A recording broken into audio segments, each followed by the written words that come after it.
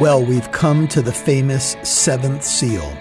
And the seventh seal is broken in Revelation chapter 8, verse 1. There's a preparatory silence in heaven, anticipating this big moment, this dark moment, where the wrath of God is finally unleashed on an unbelieving and unrepentant world.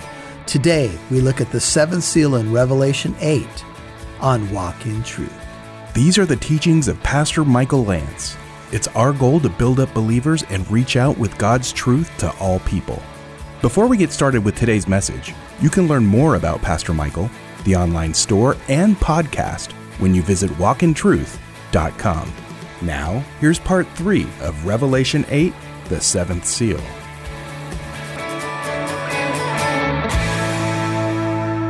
Now, in many of the judgments that come, the wrath of God that comes, you're going to see a familiarity, a connection with the book of Exodus and the plagues on Egypt. In fact, the book of Revelation is a final Exodus, if you will. It's a final Passover. God is going to judge very similarly to the way that he judged Egypt in that time. And we did see hail and fire in one of the judgments of God. But here it is mixed with blood. I mean, I don't know how literal to take this. Some people say blood is the color. Some people say blood is the result. But the text actually says that the hail and fire are mixed with blood. Can you imagine how brutal that would be? Can you imagine if that is literal? I mean, I've heard it, saying raining cats and dogs, but can you imagine blood coming down? What would be the message that God would want to convey with hail and fire and blood? I was sitting at my desk thinking, I wonder if the message is for all the innocent blood that you have shed, I'm going to put it back on your head. Oh my goodness. Scary thought, isn't it? But God does reckon the blood of the innocent. Now, this is why it's so good to be a Christian. This is why it's so good to be part of the great multitude in heaven with the palm branch in your hand before the judgment begins. Amen? Get saved if you're not saved, because you don't want to face this. This is just the first trumpet. There's much more to come. And if blood is also spilling in some ways from the heavens, can you imagine what that would be, what that would look like? It's scary. You have the earth burned up. You have a third of the trees burned up. You have grass burned. Everything. Mother Earth is being judged by Father God. I was at a Kentucky Fried Chicken a couple years ago. And someone told me that they were, I think, in Washington, D.C., the grass area in front of the White House. And they said that there was a duck that was mating. And so there was a sign that you had to be quiet because the duck was mating. So it was quiet, please, while the... And you're like, oh, what? I don't even know what to say about that. And I asked the guy, are you serious? And he goes, yeah, they had a sign out there. Quiet, please, the duck is mating. I mean, all I could think of is, what a quack. I mean...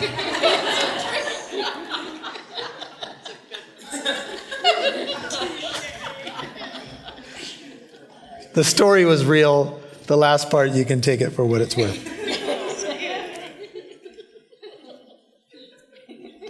In Exodus 9, verse 25, the hail struck all that was in the field through the land of Egypt. Exodus 9:25. Both man and beast, the hail also struck every plant of the field, shattered every tree of the field. Only in Goshen, where the sons of Israel were, was there no hail. Think of the 144,000. They're a picture of the children of Israel in Goshen.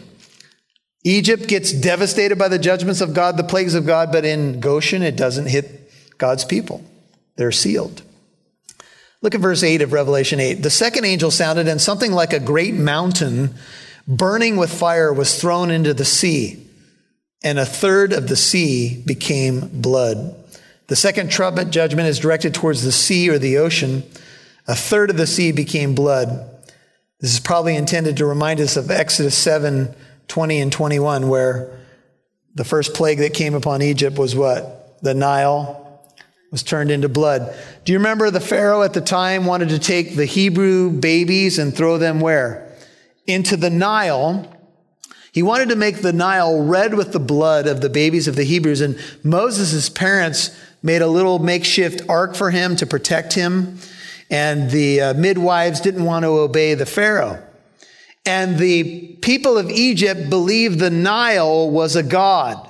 They called it the Nile god. They worshiped the Nile. Pharaoh would come down and celebrate the waters of the Nile, bless the waters of the Nile, ceremonially bathe in the waters of the Nile. And when Moses came and said, "Let my people go," and the Pharaoh hardened his neck, the Nile was turned into blood. What do you think the message was? Perhaps this: what you worship, I just killed. Your God is dead. You're going to throw the babies in there? Well, then you're going to deal with my wrath, says the Lord. And so this is how God deals with the world. Judgment has come. Judgment day has come. There will be many. I think, I don't see any evidence when the day of the Lord starts, frankly, that anybody repents. You can wrestle with that. But once the seventh seal is broken, I can't remember one record in the book of Revelation of repentance. And this is the parallel with the Pharaoh. The Pharaoh had plague upon plague come upon him. And each time he what? This is the famous statement. He hardened his heart. Now, he felt a little bit of remorse in the moment. Okay, back off. That's a lot of frogs. Okay, enough. Can the frogs go away? Can the lice go away? I've sinned. I made a mistake. I'm sorry. But then what happened? He'd harden his heart and harden his heart, even though judgment was coming upon him. A third of the creatures, verse 9, which were in the sea and had life died. Can you imagine the devastation?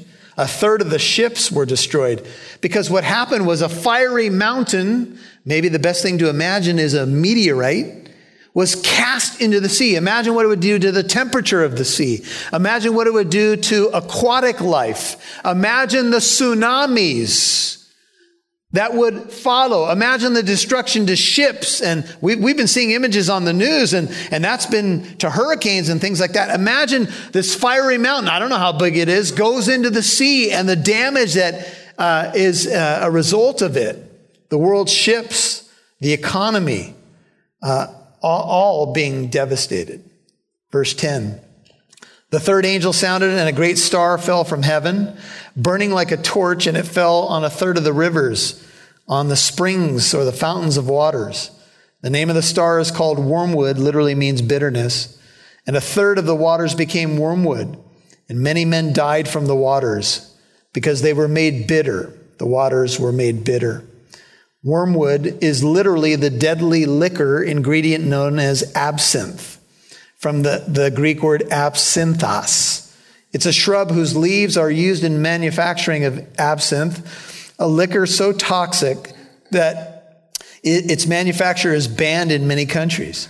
The star may fall apart as it approaches the earth, scattering its burning blobs everywhere over the land and sea and everywhere on the earth. All the gifts that men took for granted, streams of water, clear, moving, easy to get a drink, is no longer. The waters become bitter. All the things that man takes for granted, the creation, are devastated. And some of you are thinking, man, this is harsh. Is this God? Yeah, how long has he waited until he's judged? How patient has he been? How many appeals has he made to mankind? How many foreshadowings has he told of this day? Remember, the church is gone now. All that's left is people who would not repent, and now the judgment comes.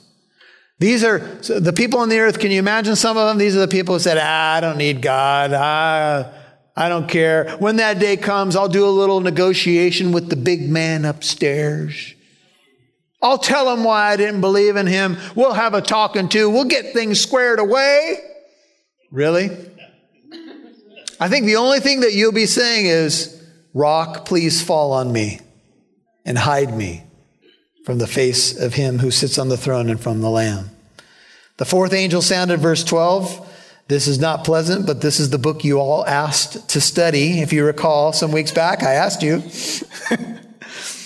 The fourth angel sounded, and a third of the sun, and a third of the moon, and a third of the stars were smitten, so that a third of them might be darkened. The day might not, and the day might not shine for a third of it, and the night in the same way. Earth, sea, rivers, sun, moon, stars, all those things that they thought were never going to end. You know, maybe the consequence of a purposeless, mindless explosion billions of years ago. Nobody's steering, by the way, in evolutionary thought. Everything you see is the consequence of a cosmic explosion or accident. Nobody's steering, by the way. Oh, there is one theory now that's come out. Aliens are steering. So that's option B. Either nobody's steering or aliens are steering. So that's what they got. So the movie Contact, anybody out there? We keep dialing. Somebody going to call back? Maybe aliens fired intelligent life down on this planet. That's how we all got here.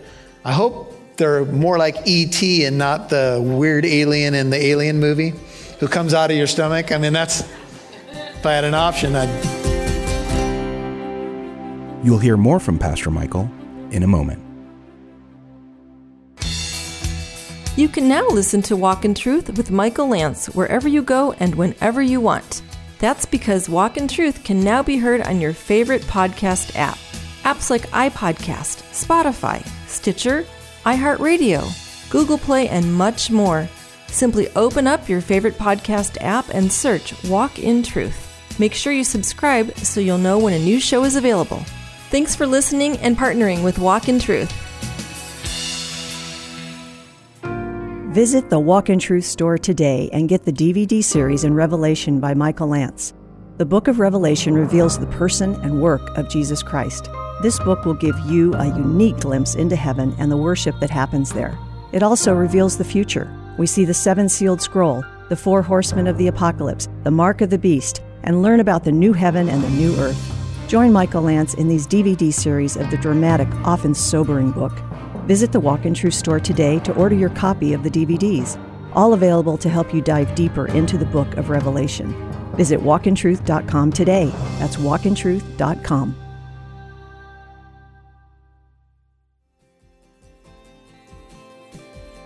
Now back to Pastor Michael Lance, right here on Walk in Truth. I hope they're more like E.T. and not the weird alien in the Alien movie who comes out of your stomach. I mean, if I had an option, E.T. phone home sounds better, but this is what they got. This is what the world taught our students. This is how to be scientific, right? Evolutionary theory. That's what we got. And this is where we are today. The partial eclipse reminiscent of the 9th plague in Egypt, Exodus 10, 21 and 22, is temporary, as God will later increase the amount of heat coming from the sun. We'll see later on. But the Lord said to Moses in Exodus 10, "Stretch out your hand toward the sky, that there may be darkness over the land of Egypt, even a darkness which may be felt." So Moses stretched out his hand toward the sky, and there was thick darkness in the land of Egypt for a period of 3 days. And I looked, and I heard an eagle. The King James says an angel. This may be one of the angelic creatures of Revelation 4:7, described in appearance like a flying eagle, Revelation 4:7. He was flying in the mid-heaven, and he said with a loud voice, "Woe, woe, woe to those who dwell on the earth, because of the remaining blast of the trumpet of the 3 angels who are about to sound. A woe is pronounced on those who are the earth dwellers, because only 4 trumpets have sounded, and we haven't even gotten to the bowls yet. And a woe is pronounced. Woe, woe, woe. Sad. A woe in the Bible is an expression of sympathy and pity mixed with the idea of judgment. Woe. Isaiah said, woe is me. I am a man of unclean lips. I live among a people of unclean lips. My eyes have seen the Lord. Woe is me. Woe, woe, woe. There are more trumpets about to sound. And what will the people of the earth do then? The question that should be stirring in all of our hearts is simply this. How does one escape these things? How does one escape the wrath of God? And the Bible is clear. Jesus saves us from the wrath to come. Now, it's not just about people who are here when these things happen. It's also about right here and right now. I've gotten 2 phone calls in the last 24 hours that 2 dear saints have gone home to be with the Lord. And I'm so glad I can say that. They've gone home to be with the Lord. Because to be absent from the body is to be at home with the Lord. But when an unbeliever dies, what do we say? We see glimpses in the Bible. Look, this is just reality, folks. If you are a believer, to be absent from the body is to be at home with the Lord. But if you're an unbeliever, to be absent from the body is to be under the wrath of God. Why? Because God is holy and just, and He will judge sin. And that's here before us in these judgments in the book of Revelation. But it is also true that we need to escape the wrath. And the way we do it is we run to the Savior. Now, at this point, some people say, well, it sounds like a pretty harsh God. Why would I believe in a God like this? Remember, this God became a man, and He was born in Bethlehem, and He lived the perfect life that I failed to live. And He died on the cross. And when He was dying on the cross, signs of judgment were all around the cross. From the cross, Jesus said, Eloi, Eloi, lama sabachthani, which means, my God, why have you forsaken me? And the earth shook, and the sky grew dark at midday. In fact, secular writers of the time chronicle what happened, that it was a fearful darkness at noonday. Jesus was taking the wrath of God at the cross. Why? For us. Why? Because He so loved you and me. God is holy. But the Holy One of Israel came and He lived the perfect life I could not live, and He died on the cross. And while He was dying, He was even forgiving those who were spitting at Him and cursing Him and challenging Him. God demonstrated His love for us in this, that while we were yet sinners, Christ died for us. So if you end up in judgment, then you're going to have to walk over, somebody put it this way, you're going to have to walk over God's dead Son to make it. Now, Jesus is alive, but it's quite an image, isn't it? You're going to have to dodge God your whole life and reject Him to end up under His judgment. But people are, we've just read about it, people are not going to trust Jesus. There are going to be people who end up under His wrath. Sobering, isn't it? And that's why we preach the gospel. We preach what? Good news of great hope, which is for all the people Jesus came to save. What does He save? You know, you think about it. If you say to somebody, are you saved? What are you saying? Think about it. Saved from what? From the wrath to come, from the judgment of God, from the consequences of my own sin. Are you saved? That's the question. And the good news is, I think this is a room filled with a bunch of saved people. Praise God. I don't want any other label attached to me but saved, saint, on his way to heaven. Not because I've done anything that's worthy of it, but because he paid the price. Father, thank you for your Bible, your word. It's heavy. This is a heavy chapter. We confess it. We know it. This is part of the story of how the world will come to a conclusion. It's hard to imagine that anybody could see these judgments as having occurred already or having happened during the fall of Jerusalem or anything like that. This is what you say is ahead, the day of the Lord. It's a day of gloom. However, it's really a day for the unbelieving, unrepentant world who refuses to come to you, to be won over by your love, suppresses the truth, rejects you. That's who it's going to happen to, Lord. And we know you're not willing that any perish, but all come to repentance. And that's why you've been so patient. You've waited. But you have fixed a day when you will judge the world in righteousness. And you've given evidence of this in the very space and time we live in by raising your Son from the dead. Thank you for that, Lord. Thank you for the hope that we carry in our hearts. Thank you for how sometimes even tough times turn us to you, turn us to a living hope. If you keep your head and heart bowed, if you've not met Jesus as Lord and Savior, I would just encourage you to run to him. Run and be saved. If you're a prodigal and you've been away from the Lord, it's time to get right. It's time to be busy about your Father's business. Oh, I know the world has a lot of its allures, but in the end, the world and all that belongs to it is going to perish. So hold on to the Lord. He'll be the anchor of your soul.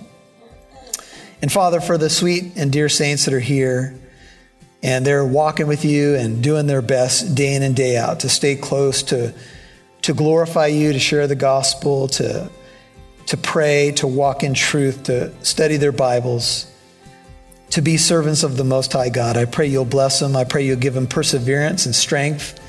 I pray that you'll give them everything that they need that regards life and godliness, and you do, and you have, and you will. And we thank you.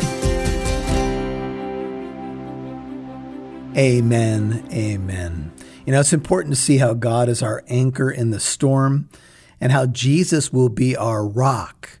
When Judgment Day comes, we're not going to be judged. We're going to stand in the storm of judgment, if you will, because our house has been founded upon the rock. Hey, make sure you know that Jesus Christ is your Lord and Savior today, and know that in times of tribulation, whatever may come at us in this world that can distract and this world that can allure, Jesus is the answer, and he's really the only one worth living for. Hey, I'm Pastor Michael Lantz, and this study that you've been hearing in Revelation on the seventh seal, I'd love to remind you that you can get teaching in the book of Revelation. You can get a DVD teaching on the 7 seals from Revelation 6, the 144,000 and the great multitude from Revelation 7. You can learn more about the mark of the beast or the new heaven and new earth. We have these in a DVD format so you can actually see the teaching as it was presented with video. And you can check that out today as you go to walkintruth.com and click on the store tab. Check it out today. Get a product for yourself or for a friend or both. And remember, when you buy something, you're partnering with us at Walk in Truth. Also, I want to remind you that you have an opportunity to donate to this ministry at walkintruth.com. We are a listener-supported ministry. We'd really appreciate partners. And the best thing is if we had monthly partners, $5, $10, $25 a month. Reoccurring giving is a possibility there at the website. It would be awesome.